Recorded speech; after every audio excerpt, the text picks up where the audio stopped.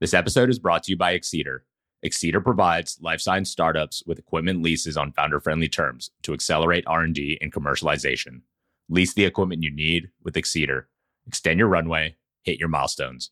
As a podcast listener, you can redeem exclusive discounts with a growing list of biotech vendors and get $500 off your first equipment lease by using promo code TBSP on exceeder.com/rewards. Welcome to the Biotech Startups Podcast by Exceeder. Join us as we speak with first-time founders, experienced scientists, serial entrepreneurs, and biotech investors about the challenges and triumphs of running a biotech startup. Gain actionable insight into navigating the life sciences industry in each episode as we explore the business of science from pre-seed to IPO with your host, John Chi. My guest today is Sandy Paige, co-managing director of the Seabright Ventures Fund, a search fund investing in the U.S. middle market with a focus on the life sciences and clean tech. Sandy is an expert CEO, most recently leading and scaling Explora Biolabs before its acquisition by Charles River Laboratories for $295 million. Prior to Seabright, Sandy led the Jackson Laboratory as a site director and a director of international distribution from 2008 to 2018. His decade of experience establishing and growing the Jackson Laboratories West Coast presence and further expanding their JAX mice and clinical research services globally provides him with a unique perspective that is invaluable for any life science company looking to scale and operate at the highest level. Before the Jackson Laboratory, Sandy spent time as a general manager, consultant, and financial analyst, gaining extensive experience in a wide range of industries outside of the life sciences. Over the next 4 episodes, we cover a wide range of topics, including how personal hustle and being a team player was critical to his success, how he ended up at the Jackson Laboratory and led the organization's North American and global growth initiatives, his experience launching and running a search fund, and the invaluable lessons learned from hyperscaling Explora Biolabs. Today, we'll discuss how Sandy's desire to follow his curiosity has led to unexpected opportunities. We'll also chat about his time in politics, his transition into industry, and how it all led to getting an MBA in entrepreneurship. Without further ado, let's dive into this episode of the Biotech Startups Podcast. Sandy, so good to see you again. Thanks for taking the time to jump on the podcast. Oh my gosh, this is fun. I'm glad to be here. Appreciate your time. So as my team and I were doing some research before we hit record here, we thought a fun place to start would be to just turn the hands of time back and really go to the early days and as far back to your upbringing and really just kind of like, so the listeners here can live and learn vicariously through your experiences. And so thinking back then, what drew you to entrepreneurship and what influenced your leadership style and style of company building? I'm stumbling because it was a long time ago, longer for me probably than most of your guests, just because I'm a little bit older than probably most of your guests in my early 50s. But I think my story is not, in some ways, not all that unusual. It goes back to sitting around the dinner table and the kind of conversations you were able to hear and soak up and the stuff that was interesting to you. And for me, I was the youngest of 4 boys growing up in Maine. And I actually had a fair amount more one-on-one time with my parents, if you will, because I was quite a bit younger than my next up brother, 7 years older. So they were all off to college and I was sort of alone at the dinner table. And my father at that time was CEO of a regional Maine bank. And he was in the process of taking it public and just lots of interesting anecdotes. These was late 80s, early 90s. And so it was a 9 to 5 or sort of 8 to 5 banking role, even when you're in the middle of taking it public. But it was just a really interesting process. And he would sometimes talk about his father. So my grandfather, who ran the family business, which was a woolen mill on the coast of Maine. So literally starting with wool on one side of the production process and ending up with green pool table felt and army blankets coming out the other end of the factory. And that was a business my father decided not to go into for a range of reasons, and he went off and did something else. But sort of the story of a little bit of wealth having been made a couple generations ago, and it then having largely been consumed by generations and not really having been remade. It was cool for me to watch my father sort of become CEO and take a company public, which I think it's also worth noting he did. And he took it public and he wrote it up. And back then you didn't have structured selling programs as CEO. You only sold, I don't really know when you sold. What I do know is my father never sold any, and he wrote it up. And then through the banking crisis, he wrote it down to zero. And so he built this enormous value, and then it all went away. It was paper money. And in fact, here in my office, I keep a copy. It's not going to focus, but it's a stock certificate from that IPO that reminded me. I've kept it in my office as a CEO to remind me that it was paper money we were making, and it's really not real until you find a way to convert it to liquidity. And so some of those things made a dent in me, and not a big enough dent to turn me into a scientist or a business undergrad. I went off and got a degree in medieval history to give you a sense of exactly how serious I was. And even just to underline that, classics for my minor. So that was my undergrad experience. It was even so unscientific that the partway through my college experience, when I decided I wanted to become a doctor, I explored that, started changing my major, took a couple classes I'd never taken, and realized, oh, that's really hard. So I'm not going to do that. And I still remember I was so naive. I wrote my parents a letter from college and said, I'm going to do something easier than being a doctor. I'm going to become a veterinarian, which of course is ridiculous, right? Yeah, it's ridiculous. Yeah. So that's what college is about: being ridiculous and bouncing around and screwing it up and trying different things. But eventually, I did whatever it took to get myself out of the college experience, and that meant history. And that was Middlebury College in Vermont, where I had a great experience. So there you go. That's a bit of my background, and I think none of it told me that I needed to be a 0 to 1 entrepreneur. I don't think I ever necessarily felt that was what I needed to be. That was, I think, an important learning, and I still believe that was the right choice. I'm not particularly creative. I'm not particularly smart, but I do hustle, and I'm a pretty good team player. Some of those things sort of came together and guided the choices I made over the next couple decades. That's really fascinating. There's so many directions I want to go. I'm trying to imagine what these dinner conversations with your father might be like. Was your father, did he always have kind of I guess, intention for you to go into business, or it was more of a casual, here are kind of my experiences in business, and via osmosis you kind of learn, but there was never kind of a track for you?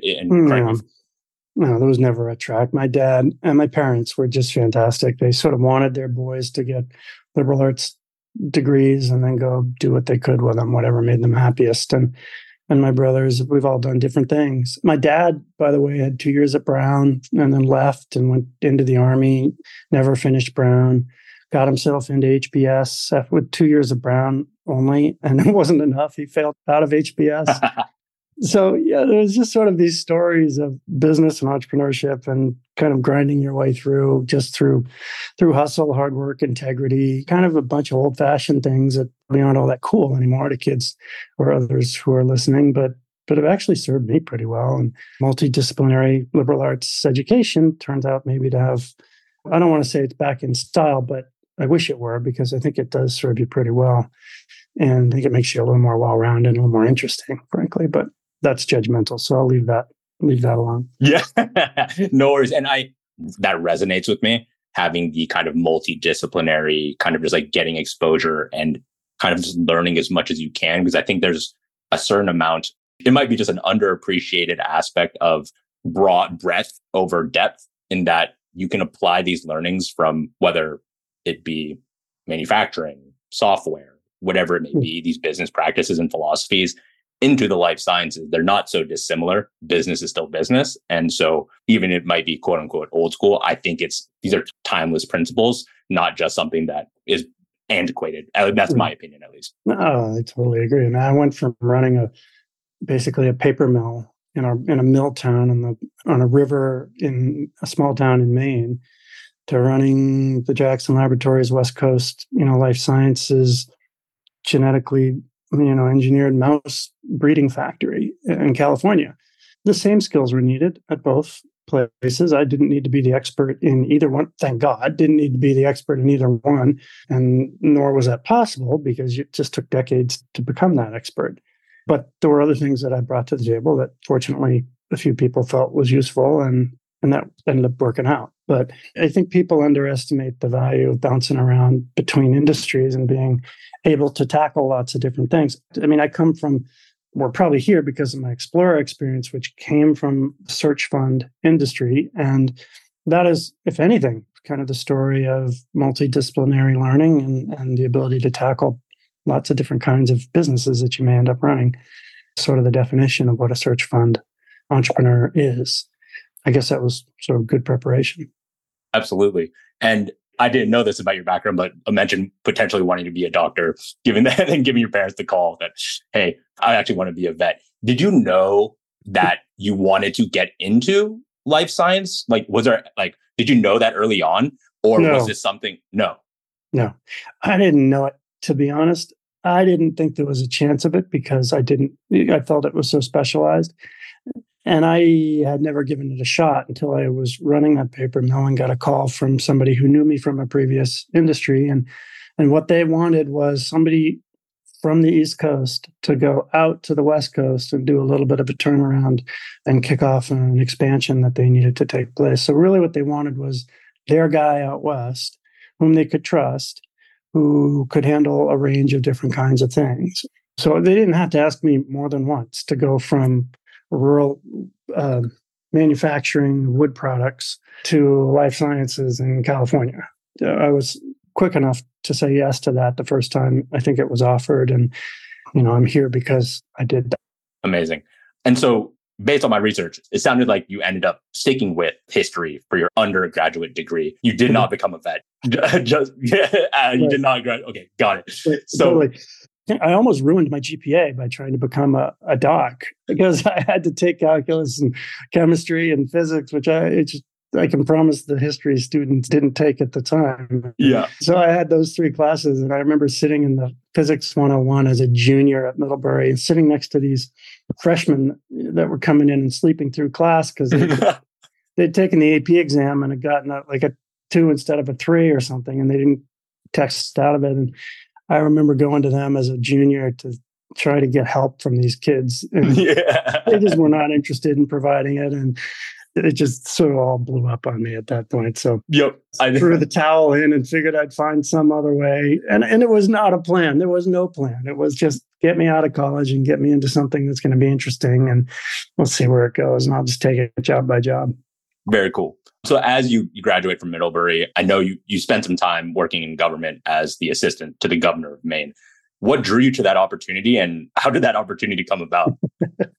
So it was a dark and stormy night and I was bartending right out of college, and I served a Jack Daniels on the rocks to the CEO.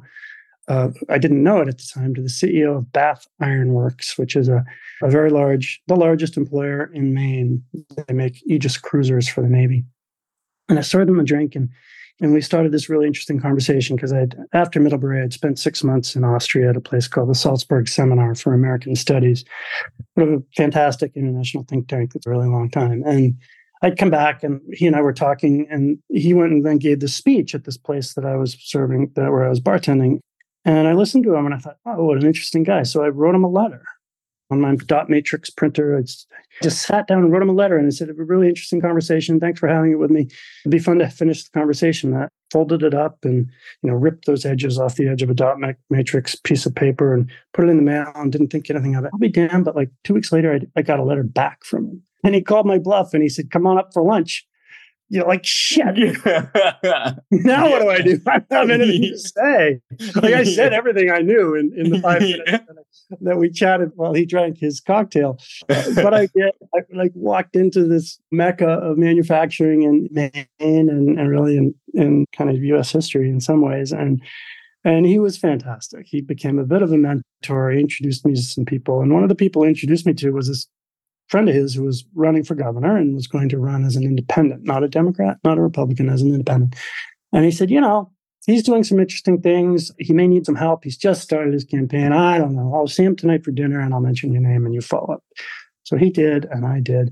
At the time, he just went by, and he sort of still does, the name Angus. And he and I spoke, and we met, and he said, here's what I need. I need somebody to be my driver. We're going around the state. He had one other employee, I think, at the time. It was his son. And he said, I just need somebody to pick me up in the morning, drive me all day, be with me all day, take care of everything needs to be taken care of. We're going to drive and we'll see how this goes. No promises. And I can't pay you anything, but when we're together, I'll buy you lunch. And there's probably a bunch of rubber chicken everywhere we're going. You can eat rubber chicken. I'm going to be on the phone and you're going to drive and we're going to get to know each other. So 18 months later, we'd driven 50,000 miles around the state of Maine to become very close. And he won as an independent. And I stuck around and for a couple of years to be his personal assistant as governor of Maine. He then went on to 2 terms. I moved on, but he went on to 2 terms as governor, and he's now in his 2nd term as U.S. Senator for Maine. Wow. And is an amazing individual who's played a very important role in my life. And we're still very much in touch. So that's how I stumbled into that. And I can tie most things I've done in my life, professionally, even personally, to sort of that moment of serving that Jack Daniels on the rocks to Buzz Fitzgerald, and just sort of being able to follow up on the things people were recommending I might try, and saying yes at a few of the right moments to things that may not have seemed like the obvious thing to do, but seemed like they would be the most interesting thing to do. And that's served me pretty well. That's amazing. What a monumental Jack on the rocks. Right. Yeah. Well, like that is like inflection point, massive inflection point. Like, well, and he rolled me back. I could still remember I was working. I remember getting this letter back on his stationery, and I was like, oh no, what do I do now? Yeah.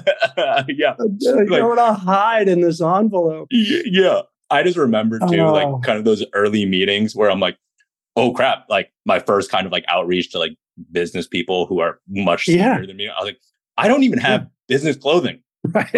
Like I don't have any of that. Like I need to go, and my wife just be like, all right, we need to take you to Nordstrom's. You need to get dressed. Yeah. You need to get dressed because currently what you're wearing right now is not going to cut it. And I still have my like ill-fitting suit that I got for the first time, just did not fit. Like curtains on you. Yeah.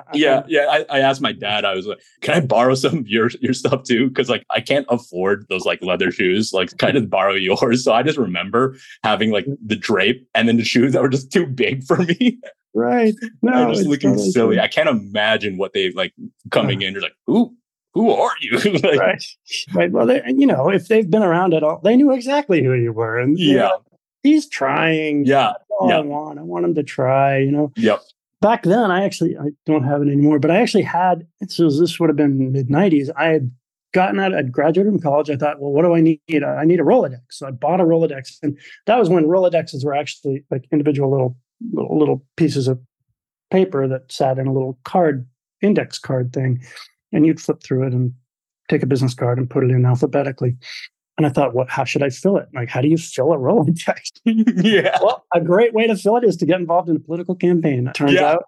And so I did. By the time I was done, a couple of years later, I had a great Rolodex. And that Rolodex it's still in a box somewhere. And I bet you I could open it up and point to a good number of the people who have been important in my life, who were in that Rolodex in the early years. That's like very, very cool. And I think something that I maybe recently learned, like somewhat recently, is to like, I used to just like kind of be hunkered down, just like put the blinders on, and I'm just like going to chop wood. But I think what I've learned now, or via just like being kind of like getting out of my shell and putting myself out there and like meeting more people, is this kind of serendipity that you're kind of describing that I wasn't accustomed to or ever even knew existed, which I think is so powerful. I won't lie. It was like definitely uncomfortable the first couple times.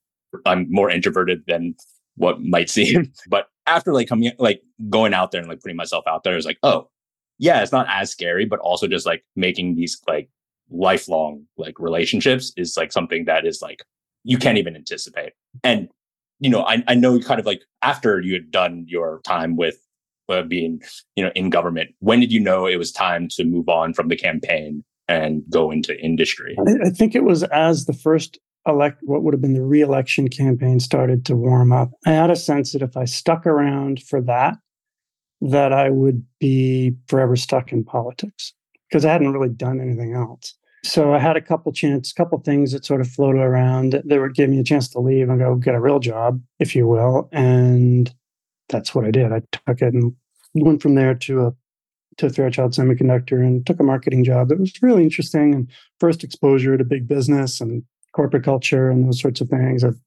big LBO and an IPO. And so I saw really interesting things for a 25-year-old kid. And it was there that I realized I needed an MBA.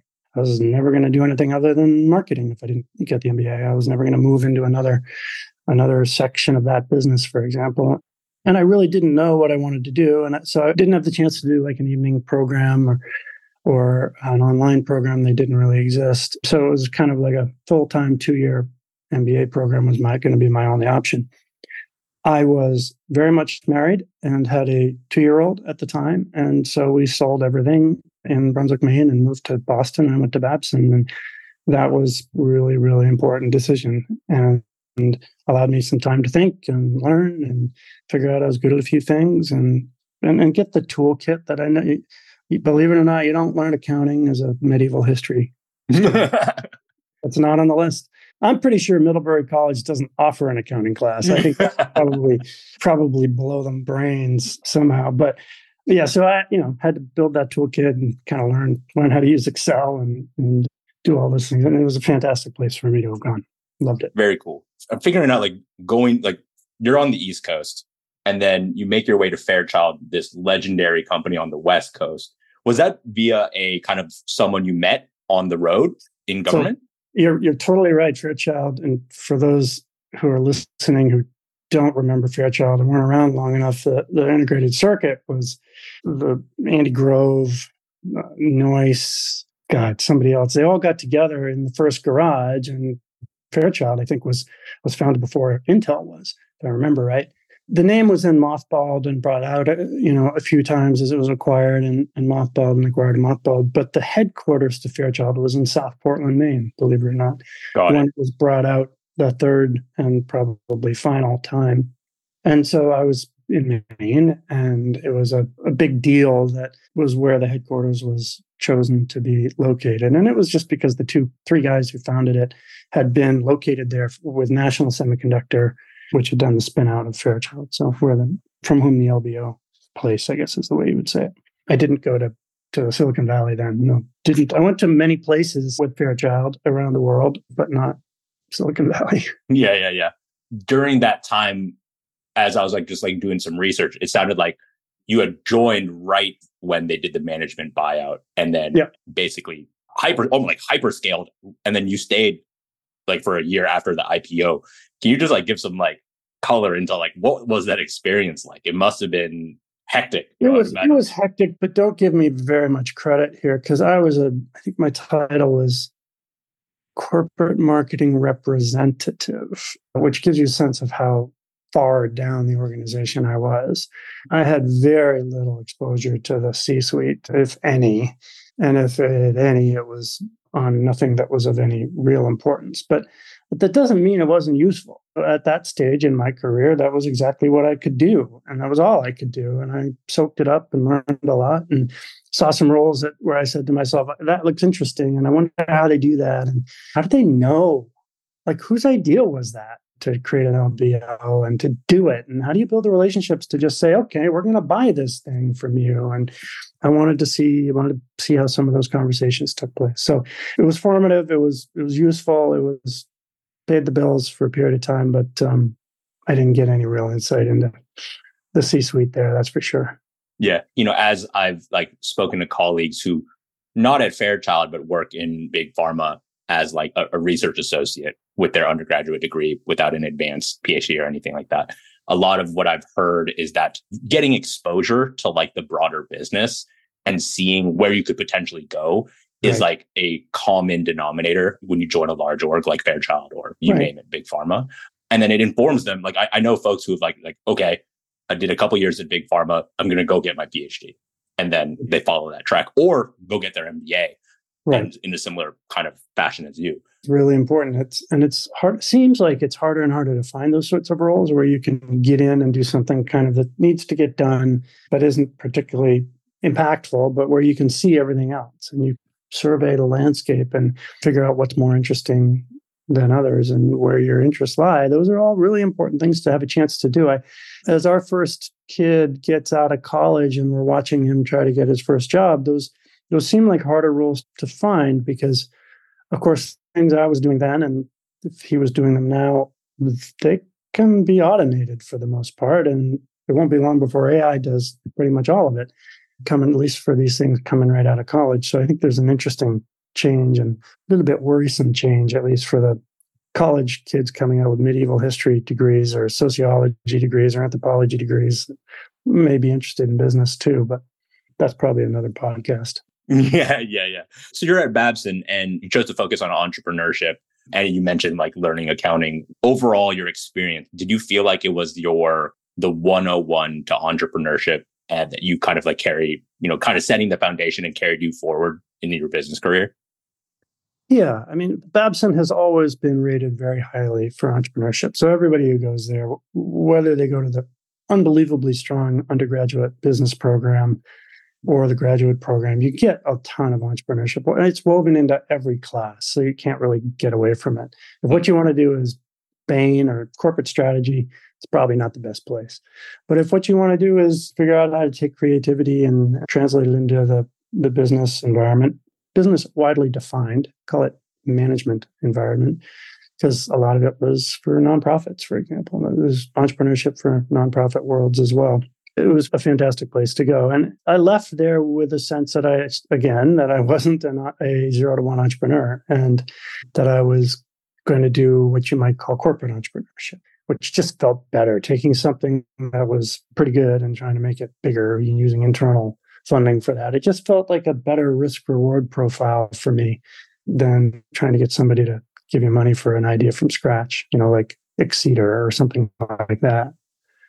Yeah, it's funny that you're describing this because I think back on the 0 to 1 days of Exceeder and I get like shivers thinking about it. I'm like, don't send me back there, please. Like that was not fun. Like, and I'm very glad that it's like in the rear view mirror. And I'm very much shout outs to those who are serial entrepreneurs that live for that, because that's like the complete opposite. And that's probably a psychological profile of mine. It's just like, that doesn't fit well with me, despite having gone through it. I actually think that's a really important point, though, because from what I remember studying, at least at Babson, and have seen ever since, you want the most risk-averse people you'll ever meet are entrepreneurs.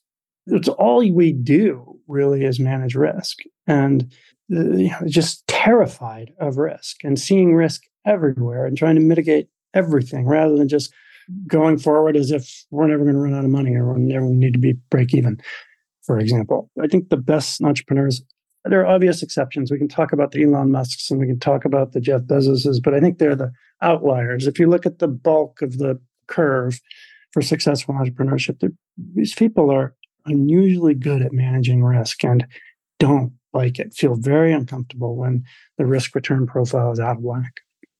Absolutely. And I think also for anyone who's like contemplating going the entrepreneurship route, have spent a decent amount of time thinking about where they fall in terms of that.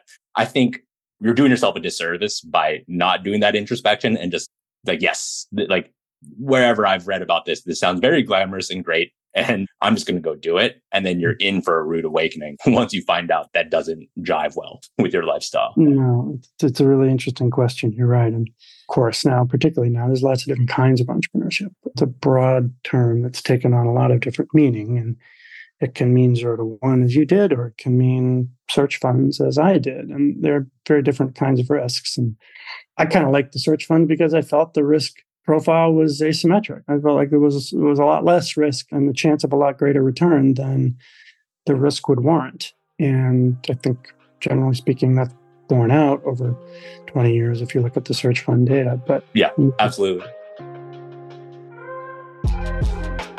That's all for this episode of the Biotech Startups podcast. We hope you enjoyed our conversation with Sandy Paige. If you enjoyed this episode, please subscribe, leave us a review, and share it with your friends. Thanks for listening, and we look forward to having you join us again for part 2 of our conversation with Sandy, where we talk about the joy and struggle of leveraging his corporate entrepreneurship expertise, how his year as a general manager taught him lifelong lessons about people, and how he made his transition to the West Coast, taking a role at the Jackson Laboratory. The Biotech Startups podcast is brought to you by Exceeder. Don't want to miss an episode? Make sure to search for Biotech Startups podcast in Apple Podcasts, Spotify and Google Podcasts, or wherever you get your podcasts, and click subscribe. To learn more about our leasing program, visit our website www.excedr.com. We provide research labs with equipment leases on founder-friendly terms to support a path to exceptional outcomes. On behalf of the team here at Exceeder, thanks for listening. The purpose of the Biotech Startups podcast is to provide general insight into the ever-changing world of life sciences through the experience of a variety of guests. The use of information on this podcast or materials linked from this podcast are at the user's own risk. The views expressed by guests and any employee of Exceeder on the podcast are their own and do not necessarily reflect the views of Exceeder or content sponsors. Any appearance on the program does not imply an endorsement or recommendation of any product, service, or entity referenced in the podcast by Exceeder or by its guests.